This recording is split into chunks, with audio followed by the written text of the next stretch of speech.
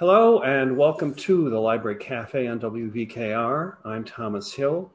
I'm delighted to say my guest today is Patricia Phagan, Philip and Lynn Strauss Curator at the Francis Lehman Loeb Arts Center here at Vassar College. Patricia has been a frequent guest on the show over the years to talk about exhibitions she has curated at the center, and she's here to talk about her last exhibition at the Loeb on the occasion of her retirement. That exhibition is entitled Women Picturing Women from Personal Spaces to Public Ventures, on view through June 13th. Welcome, Patty. It's great to have you on the show. So this is actually your 10th appearance on the program since I started interviewing you and Mary Kay Lombino about Loeb Center shows. Your first was the American Mural Drawings exhibition that took place in the spring of 2007. So my first question is, knowing how much time you put into an exhibit, what are you going to do to fill all the free time that you're going to have now that you're not working day and night and late nights also? I mean, sometimes I know you weren't really getting enough sleep trying to keep up on deadlines. So yes. Well, first of all, thank you so much for inviting me again. Mm-hmm. And it's a pleasure to speak to you about the exhibition. Yeah, well, my mother's going to be very, very happy when I move back down to Georgia and can drive around with her and see the sights and help her with her flowers, that kind of thing. But I am going to be a little bit part-time at the Loeb until the end of the year. And so I'll have the opportunity to do some writing and also some consulting on shows that we have in the summer and in the fall. They're in the pike then already, yes. Yeah, it will take them a while to find 2 or 3 people to replace you, which they probably don't have a budget for. But well, that's very nice of you to say. This is an exhibition that seems to show off the strengths of the Loeb Center collection in quality as well as quantity, since you were able to gather so many splendid works from the collection around a rather specific idea. And it's almost a kind of blockbuster exhibit experience walking through this exhibit. So can you tell us what gave you the idea for the exhibition? And did you have in mind a sort of curatorial personal grand finale here? Because it is really spectacular exhibition. I mean, I was really excited going through. Well, thank you. Thank you very, very much. Well, I actually kept seeing this one drawing over and over again by a male artist. His name is Edwin Blashfield. He was an American Beaux-Arts muralist. We have this preparatory mural drawing by him of a model that he used for one of the figures in his mural called Westward, that is at the Iowa State Capitol. Mm-hmm. But the drawing is of a contemporary woman who has rather a Gibson girl's hairstyle, which was very indicative of the new woman, the new independent college educated woman of the turn of the century of the, around 1900, and the drawing was 1905. Well, this was just such a very strong drawing of her, and I kept coming across it in storage when I was looking for something else, actually. Oh. And, here it was one more time, and there it is one more time. And so I thought, well, there seems to be some kind of message here. Yeah. And so I had thought about doing an exhibition on the new woman, but actually there has been so much written regarding her, this idea that when I was talking to Miriam Cohen, the history professor at Vassar, she was telling me that the experiences of women are a big research topic for historians. And so I sort of took that and applied it to the art museum collection. And so I thought about looking just at images of women, But then I thought to myself, who better to know about the experiences of women than other women? Uh-huh. And so that's when I decided to focus in on women, picturing women. Uh-huh. And I saw, however, when I was going through our database of 22,000 works, that there were thousands of these images by men, but only about 300 by women. And so I thought that, 300 was a very, very good number to work from. Uh-huh. Yeah, a great original universe then you had to work from that wasn't too overwhelming. Oftentimes, as with writing a paper, I tell students in writing classes that sometimes focus is everything. And you'll find as you start to do something, you're too ambitious. You want to write everything about everything. And then somewhere along the line, you'll realize you have to write everything about something. And then finally, it turns out to be something about something. So you've got that here. You've got something about something here. And it's perfect. I mean, it really opens up and shows you something that you may not have seen before in women's portraiture, doesn't it? So, yeah. This show also drew upon my knowledge from all the different shows that I've done the past 21 years. At Vassar, I talk a bit about Georgiana, the Duchess of Devonshire, in this exhibition. And I knew all about her from the Thomas Rowlandson exhibition I did, and the show Woodstock Prints, and all the preparatory mural drawings from the 30s, all those artists from the Woodstock art colony that I've been writing about. And so they also came into this exhibition. I've written about Blanchette Rockefeller, and so the Violet Oakley drawing is a portrait of her and her sister Helen. And then the history of Vassar College and the art department and the art gallery, all of that has been part of my talking to students and, doing lectures throughout the years too. Yeah. And so all of this came together, this summing up of different subjects kind of came together in this one topic. You were part of the 3 lectures that we just had on Linda Nochlin, weren't you? So I'm wondering, were those recorded and can they be linked to? Oh, they can, through the center site then. Okay, that's wonderful. You're talking about this exhibition in that lecture, aren't you? So people can tune into that and actually see a lecture about the pieces in the collection. One way to look at the collection, and if they can't actually get here and see the works of art in the museum. And then, media, you have all kinds of media in here. It's not just prints, is it? It's prints and paintings and sculpture. So watercolors and drawings and 2 samplers. Yes, those are wonderful. We'll talk about those. And also photography. So also photography, yes. Yeah. In a way, Linda Nochlin is a kind of ghost hovering over all of this, isn't she? I mean, for us at Vassar. Yes. Yeah. And she was one of my professors at CUNY Graduate Center. Oh, was she? Oh, that's amazing. I had no idea. That's the first I heard that. So everyone says having her for a class was really an experience. Very much. Yeah, I had her for, I believe, 3 courses. Yeah.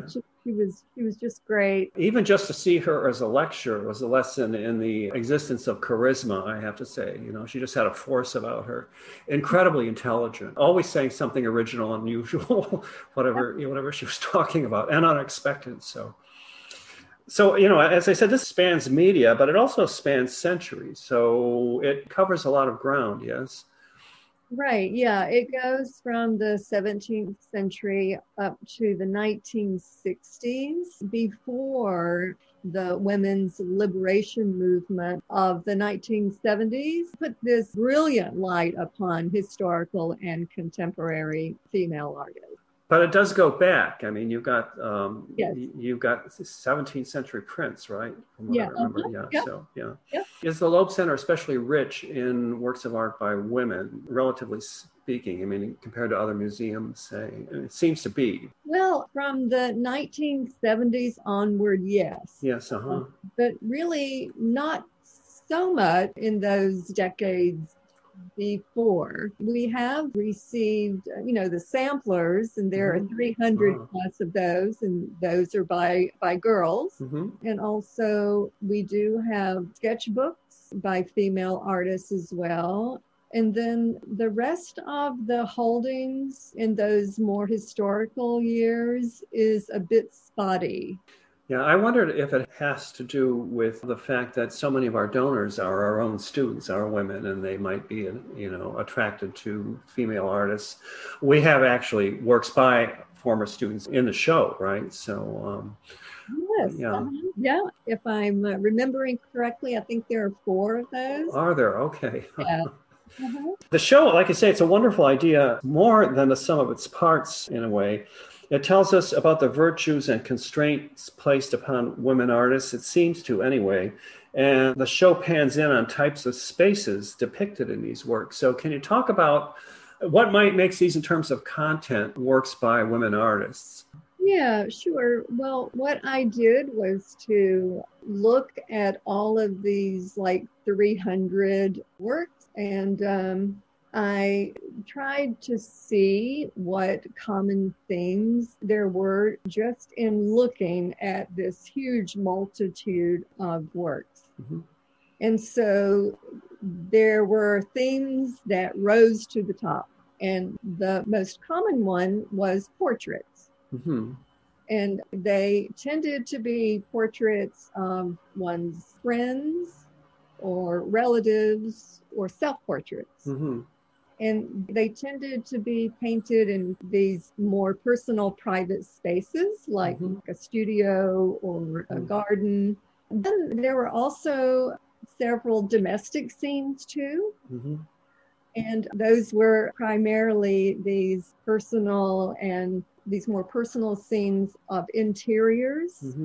But then I also saw something that I thought was a little unusual, and it really spanned the century. And that was these very harmonious, peaceful landscapes that tended to be of the here and now, not so much, this kind of Arcadian view, but of the present, with women as central characters.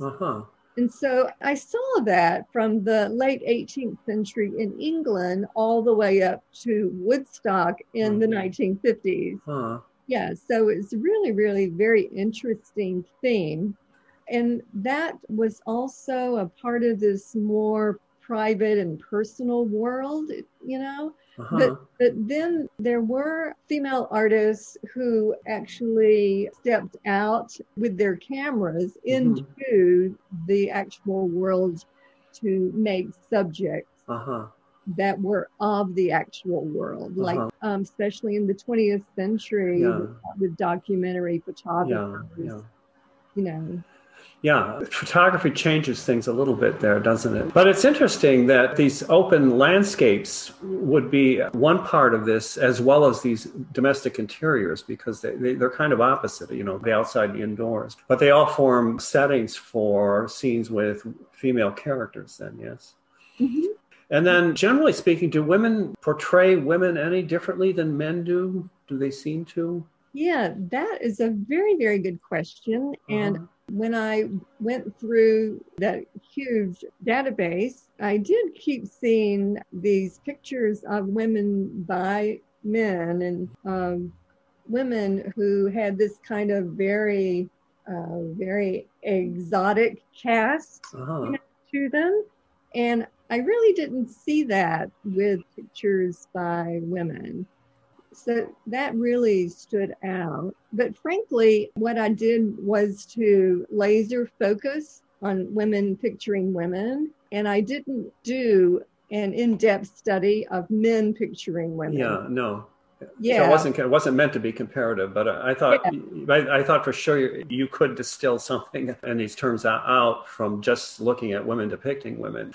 Obviously, you wouldn't expect the portraits, say, to be as objectified as you have with men, and exoticized mainly, not as other in a way, not portrayed as objects, but as fellow human beings. I would expect that to be the case, but yeah, right. So generally, how do you organize the show? Because it does have an organization, doesn't it? And it's not chronologically organized, but Yeah, well, we do have three temporary exhibition galleries Mhm. that were available to me. So what I did was to put all of the portraits, since there are many, many, many portraits. I think there were 10, if I remember correctly.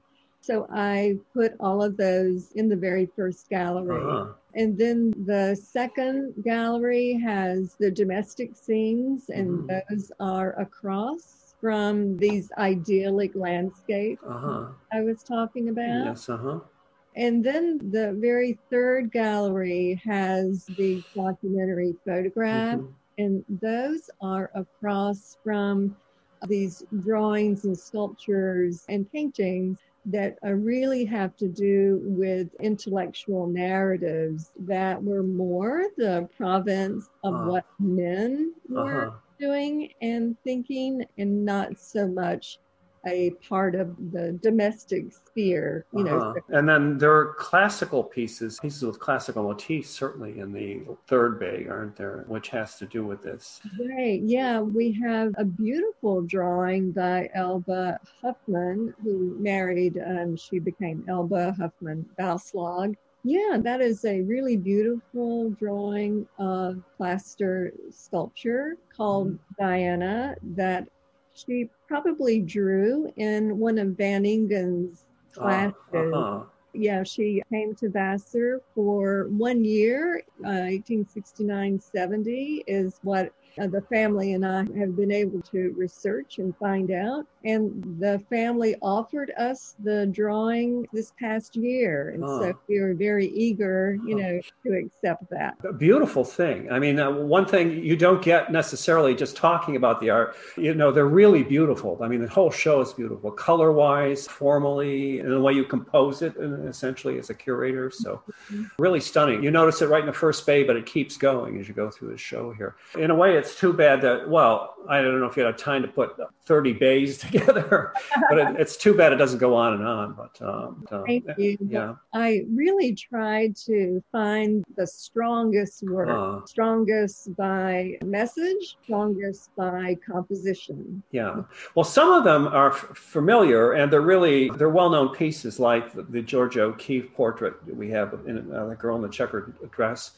But then in the same bay, you've got that very large piece that forms the centerpiece for the show as you're walking in, of the women sunbathing. And that's sort of an unknown painting to me. I mean, the artist I don't know very well. Yeah, the last time that was exhibited, if Uh-huh. I'm remembering correctly, it was 1968. Oh, uh-huh. Yeah, and so Really striking. Should be yeah. seen. Oh, yes, Yeah. yes, Yeah. yes. My understanding is that there was some damage done to it. Oh, uh-huh. So when we received it as a gift from the estate of Sylvia Slee just very few years ago, we were able to get it conserved. Uh-huh. And so now it is available, for the world to see. Uh-huh. So So do works that are ordinarily in storage that make their way up for a special exhibition like this, are there times when you say, or when the director says, or you say collectively, we have to keep this up here and find a place for it in the permanent collection? We can't put it back in the closet. Because sometimes you see works like this, and I say to myself, how could these not be out all the time? This is one of those works where yes, yes. but Yeah, well, I am sure that Mary Kay would love to have that in her 20th century uh, galleries. However, there are uh, so many brilliant, striking works in the yeah, 20th century yeah, galleries. yeah. And Vassar has such a fabulous Yeah, it's true. It would be competing with the Bacon and the Rothko and the Pollock. Yeah. So, but even so, partly because it isn't a piece that is well known, or an artist necessarily is well known, right. and it would hold its own, honestly, Very in those galleries. So, yeah. definitely. So let's take a kind of a virtual walk through the collection if we can. We can't do it in reality because of COVID. We need to keep the numbers down. But I can remember what was there, and I'm sure you remember very well. So let's talk then about a few representative works. You have an oil portrait by another of our own students, Elizabeth Rebecca Coffin, from the class of 1870. Yes, and that is in the one of the early parts of the exhibition. Yeah, this is a portrait of a head. That's the title of it, and it's a descriptive title since we don't know who the sitter was. Mm-hmm. And this painting was given to us. It was actually given to the art department, to the studio section of the art department, but we don't know exactly when the work was given to Vassar. Mm-hmm. And that is very indicative of a good many female artists, particularly those before the 20th century, since so much of their lives have not been documented. But we do know that Elizabeth Rebecca Coffin was president of her class at Vassar in 1870. She was the niece of Maria Mitchell. The great astronomer, yes. Who was teaching on the faculty. Yes, and she also was a student of Van Ingen, like Rebecca Coffin. So she and Rebecca Coffin would have been at Vassar the very same year. But she also, Coffin went to the Academy of Fine Arts in The Hague after she graduated from Vassar in art. And she competed with the boys. That's how, she put it. Yeah, at the Academy of Fine Arts. And she won awards. She competed against them, and also she studied their subjects too, which was kind of unusual for the time.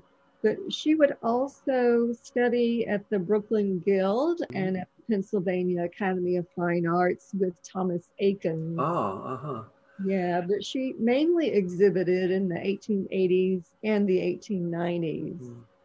Was this portrait done then after she went away and came back, or is this an early portrait done under Van Ingen? No, this is more in the style of the early 1890s. Was it? Okay. Yeah. It's a beautiful thing, I have to say. Very striking. It catches your eye immediately when you come into the gallery there. Yeah, very much so.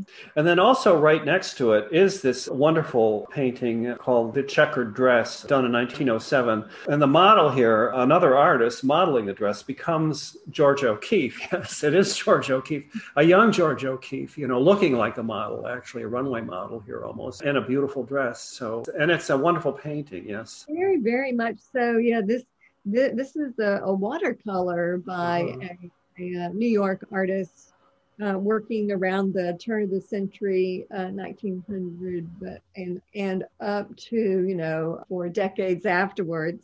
But she went to the New York School of Art and was a student of William Merritt Chase and Robert Henry. But she actually, when she wrote a letter to her mother that included some of her thoughts regarding this watercolor, she confessed to her mother that she thought that it was fake. Oh, that's interesting. Very interesting. Yeah. And she thought that, and she went on to explain that she thought that it was fake because it was composed from 3 different sources. Yeah, so Belcher was saying that the face was indeed the face of her good friend and roommate, Georgia O'Keeffe, who happened to be an art student at the time at the Art Students League. But the dress and the pose actually were from Belcher's memory of a Mrs. Hagan. But then too, and there's more, and the kind of Gibson girl hair style and that background, which seems so nondescript with maybe just a little bit of the domestic. That was all from her imagination. Okay. Yeah. Interesting. So it wasn't George's hair then. No. That is interesting because, it doesn't look quite like the same Georgia O'Keeffe we know from Stieglitz. No. Right. So So can you see any of the real Georgia O'Keeffe in this portrait then? I mean, is there any attempt to bring out that personality even in the face? Well, she is looking, let me see if I remember correctly. I think she's looking to our left. Uh-huh. The figure, I mean, the dress is very, very casual, Mm-hmm. and the pose is very, very casual. Yeah.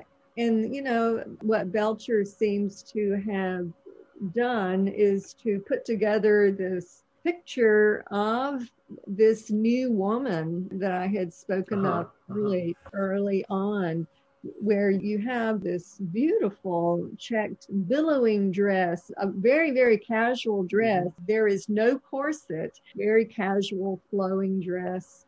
That Gibson girl hairstyle again. Yeah, so it all does lend itself to this new woman interpretation. Yeah, yeah. And O'Keeffe, I'm sure, was a new woman in her own way, wasn't she? So, yeah. We have another painting in the show of the same artist. Okay. Yeah, same artist. In January, we purchased this other watercolor by Hilda Belcher of Virginia Myers, who was a child prodigy dancer. So we do have this other Hilda Belcher watercolor that is placed very close by. To it. Yes. Then we've got two works depicting women by the muralist Violet Oakley, who did the great triptych in the Alumni House. So I wonder if you could talk about the drawing of the Hooker daughters and also talk about Oakley herself. Certainly, she was a Pennsylvania artist, and she became just a wonderful muralist. And she did several murals in Pennsylvania, much to her credit. The drawing by Oakley that we have in the exhibition is of Blanchette, Hooker Rockefeller, and her sister, Helen. And they are presented as torchbearers. And this is a preparatory drawing for a painting that's at Alumni House on the campus of Vassar called The Donors. Their mother, Blanche Ferry Hooker, who was class of 94, and her sister, Queen Ferry Coonley, who was Vassar class of 96, were the donors for the building of the Alumni House. Yeah. Yeah, and then Oakley did the interior for the whole place, didn't she? Yes, he did this wonderful Tuscan interior, and folks can still go, or I guess they can still go. I mean, you know, in terms of the pandemic, I don't know to go, but there is just this wonderful, what's called the living room at Alumni House that was decorated by her. And there is just a beautiful triptych that is there that has a wonderful painting that just takes over the room. It does, yeah. So spirited. Yeah, it is a wonderful thing. I think we have an Oakley show coming up, don't we, sometime in the not too distant future? So that'll be wonderful. People may know her if they're from Pennsylvania and they visited the state capitol, because she did the murals for the Capitol building. Very unusual for a woman to be doing murals like that, because it was generally felt to be that you had to be a big, strong guy to paint murals, you know. Yes, very much so. Yeah. And then also she had her own colonies that she would build up around her, didn't she? Yes, she had several women friends. Yes, and they did live together, and I believe most of them were artists. So looking at printed works, which is your specialty, you have three wonderful prints by Akeda Kolvitz. One, a self-portrait. Yes, we have the self-portrait by her in the show, and that's a very early work by her. She did so many self-portraits in many different mediums, and this is a very early work. It's etching and aquatint, which is this kind of tonal technique, and she would have done that in her Berlin home. Just a few years after she had married her physician husband and moved to Berlin. And she would have just had, I believe, her first son by that point. But yeah, this work does show that she seems to still be learning printmaking, particularly the aquatint process. Mm-hmm. Yeah, but it's really just a wonderful, wonderful print. Yeah, it is. Yeah. This is precisely your field, isn't it? I mean, not just prints, but German expressionist prints. So, yeah. Although I don't know if you could classify her quite as an expressionist. Maybe not. Maybe she's a little before that. Yeah, she has been classed in different, scholars' works Yeah. as an expressionist. Oh, is she? Okay. Also, you have a very colorful portrait of a young girl by another famous artist, Berta Morisot. Yes, that's a wonderful little, it's not so small, pastel portrait of her niece, Paul Gaubillard. And she also was an artist who was learning to be an artist from her aunt, Berthe Morisot. Wonderful thing. And then also there's a drawing by Mary Cassatt. Well, it's a dry point that looks is it? Well, yeah. It looks very much like a drawing. Yeah. Yeah. But this is of Denise and her child. Denise being a model, one of the models that Mary Cassatt used. Mm-hmm. Yeah, and that's a quite lovely dry point. That's in the domestic scenes part of the show. Yeah, and then also with the portraits, you've got this striking object, Head of a Negro Woman by Elizabeth Catlett. Yes, right. That is in the portraits part of the show. And that's from 1945 when Catlett had received a Rosenwald Fund Fellowship to do a series of prints on the Negro Woman. That was the title that Catlett had put in her application, materials.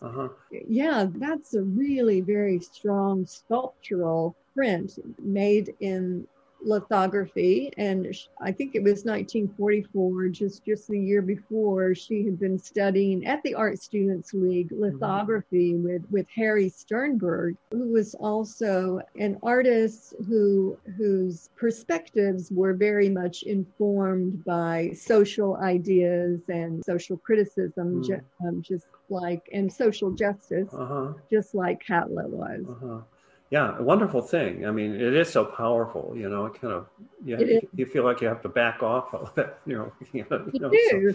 And then we have two modern works, one a drawing by Tiziana Maselli, and also a really colorful and striking double oil portrait by Sylvia Slee. Yeah, the Maselli, she was an artist born in Rome and did her training there in the 1950s, still quite young, if I'm remembering correctly. She came over to New York and showed some with Jerlicher Brothers, and Kirk Askew Jr. was the New York director of that. She also showed at Vassar too.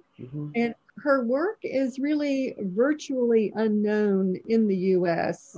It's extremely, extremely rare. But when I saw this in going through the collection, I was just totally struck, by its strength and that kind of very strong black and white graphic contrast. And it's a really, really beautiful drawing. Yeah, it is. And that is very close in terms of place within the gallery with the Sylvia Slee double portrait oil. Yeah. That is just wonderful. It's a very large work. 7 feet wide, I believe. If I'm remembering correct, I believe that's right, because that wall is 8 feet. Okay. Yeah. Yeah. But those are two of Slee's dancer friends who were posing in Slee's and her husband Lawrence Alloway's backyard garden. Yeah, it's a wonderful piece. Really wonderful. Really wonderful. Yeah. And then you've got Florine Stettheimer, also typical of her work in a way, but really striking surrealistic piece. Yes.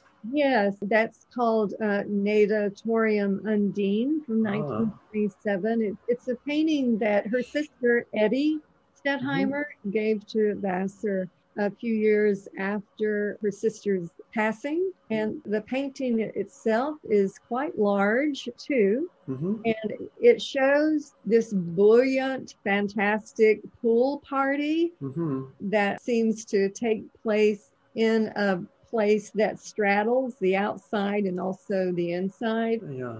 And what Stettheimer does is to just kind of punctuate the painting with these small portraits that include herself and her sister and some of their friends, also some dancers. Yeah, and the pool itself is full of these cars. Well, they're kind of creature cars that are carrying different people. And it really is a kind of fantastic, cheerful though scene. Yeah, colorful too.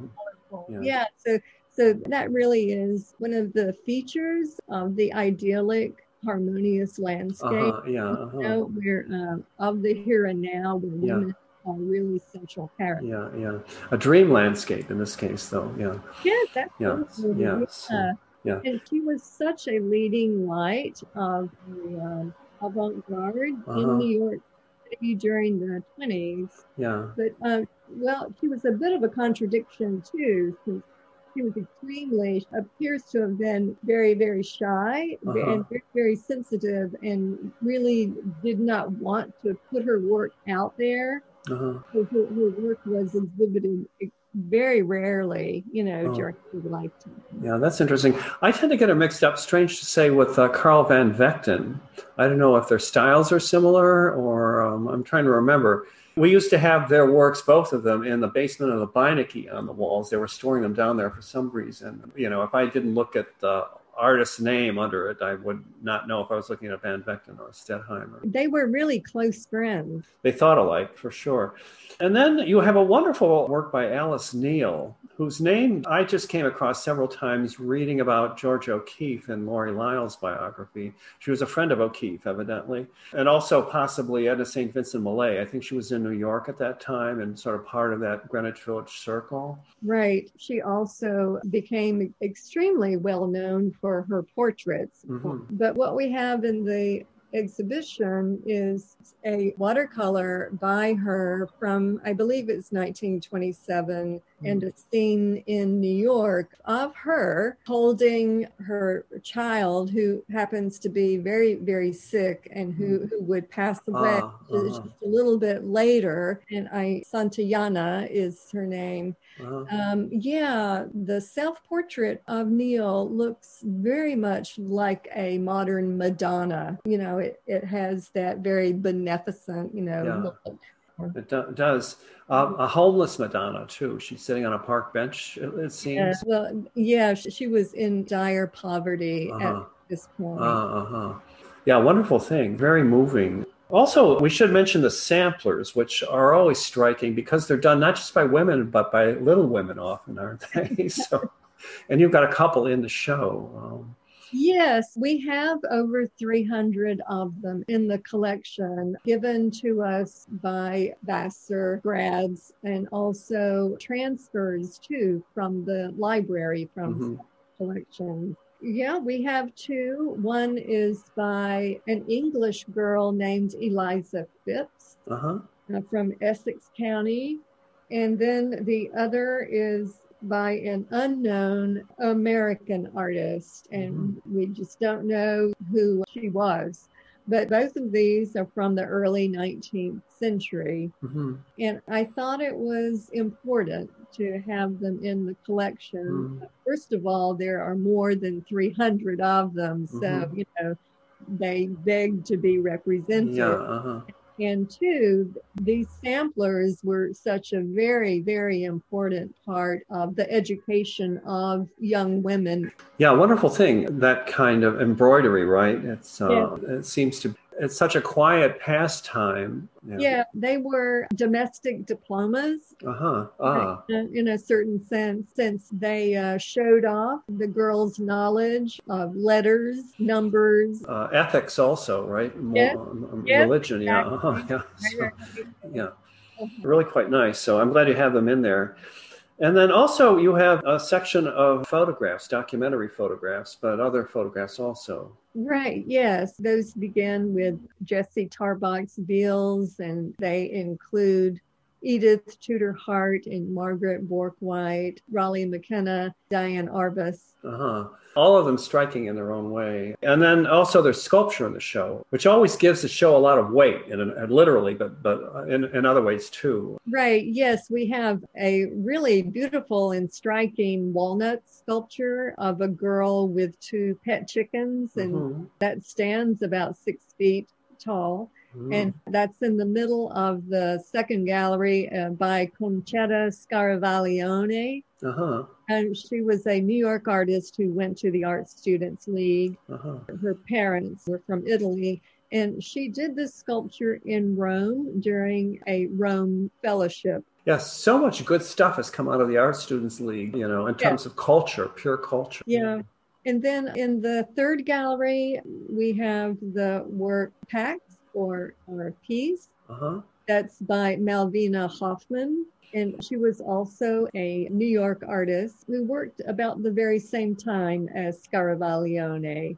Yeah, so this is a post-World War I sculpture that does celebrate the end of World War I and peace. Yeah, wonderful. Does it have a classical cast to it? Am I remembering correctly? Yeah, it does. Okay. Yeah. Yes, very, very, very much so, which is why I pointed it from its pedestal right in the middle of the third gallery over to the Diana. Okay. Oh, you did. Okay, that's true. I made the connection, and you walk into it and you feel you're in this classical world there. Yes. It's funny. So you have to think of that as a curator. Who am I going to have my head look at? Where does she want to look? That's right. Yeah. All about being a curator. Yeah, I guess so. So do the works ever sort of talk to you when you start to hang them and say, no, I don't want to be next to this person or this art? They do. Yeah. I did have this conversation, or they had a conversation with me, especially in the second gallery. I kept wanting to put the Spence right next to the Joan Brown, but the Miriam Shapiro, kept kind of nudging me and saying no. That's so funny. It's like a social situation, it must be like being a host at a party, That's right. Who do I bring together and who do I keep apart? So that's so funny. So happily, there's an excellent catalog about to be published on the show in June. Right. That should be, well, now let me see. I did take another look at my calendar. June is when the advanced copies will come out. It's July when the bulk shipment from China will come. Okay. Yes. So the show will be closed by then, right? Because it closes in June. Yeah. But people still have time to come see it.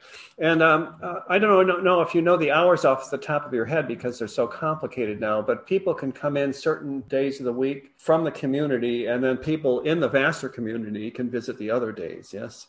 Right. The public can come on weekends and go through the Raymond Avenue entrance. And that's on Saturday from 10 to 5 and Sunday from 1 to 5. And then, let's see, students can come Wednesday, Thursday, and Friday, 10 to 5, but except for Thursday, I believe we're open till either 8 or 9 on Thursday. Okay, so if you're coming Thursday, you should call and make sure. Yeah, so, okay. I want to thank you so much, Tom, for asking me, to do all of these interviews throughout the years. It's been a real pleasure. Well, thanks. For me also, really enlightening. Yeah, it's been wonderful for me. And then the interesting thing about this is that, I read your catalogs oftentimes, the exhibition catalogs, and I read exhibition catalogs all the time. It's mostly what I do, buy exhibition catalogs from exhibitions all over the world. But so much goes into a show that doesn't get into the catalog, you know. And when you just talk to the curator about the show, you uncover all kinds of things that you don't read in the catalog, that little bits of it, context basically, about artists and about works of art and about the show itself. So it's been wonderful for me, and wonderful, I think, for our listeners too, to be able to listen to these things. And then people can go back, although you're going to be in Flowery Branch, Georgia, as a retired curator with your mother in her garden soon. People can go back to our archive at the Library Cafe and listen to all your interviews going back to the 1930s and 40s mural show. I think in 2007 is when we started this. Yeah. Right. Yeah. So okay. So great. Well, thanks, Patty. Thanks for coming on. Thanks for talking about the show. The exhibition is called Women Picturing Women from Personal Spaces to Public Ventures, and it's on view through June 13th. Certainly worth coming in to see it. Like I say, for us, it's a blockbuster, so people should see it. And what wonderful theme and beautiful work. So anyway, thanks much, Patty, for coming on again. So. Well, it's been my pleasure. Thank you, Tom.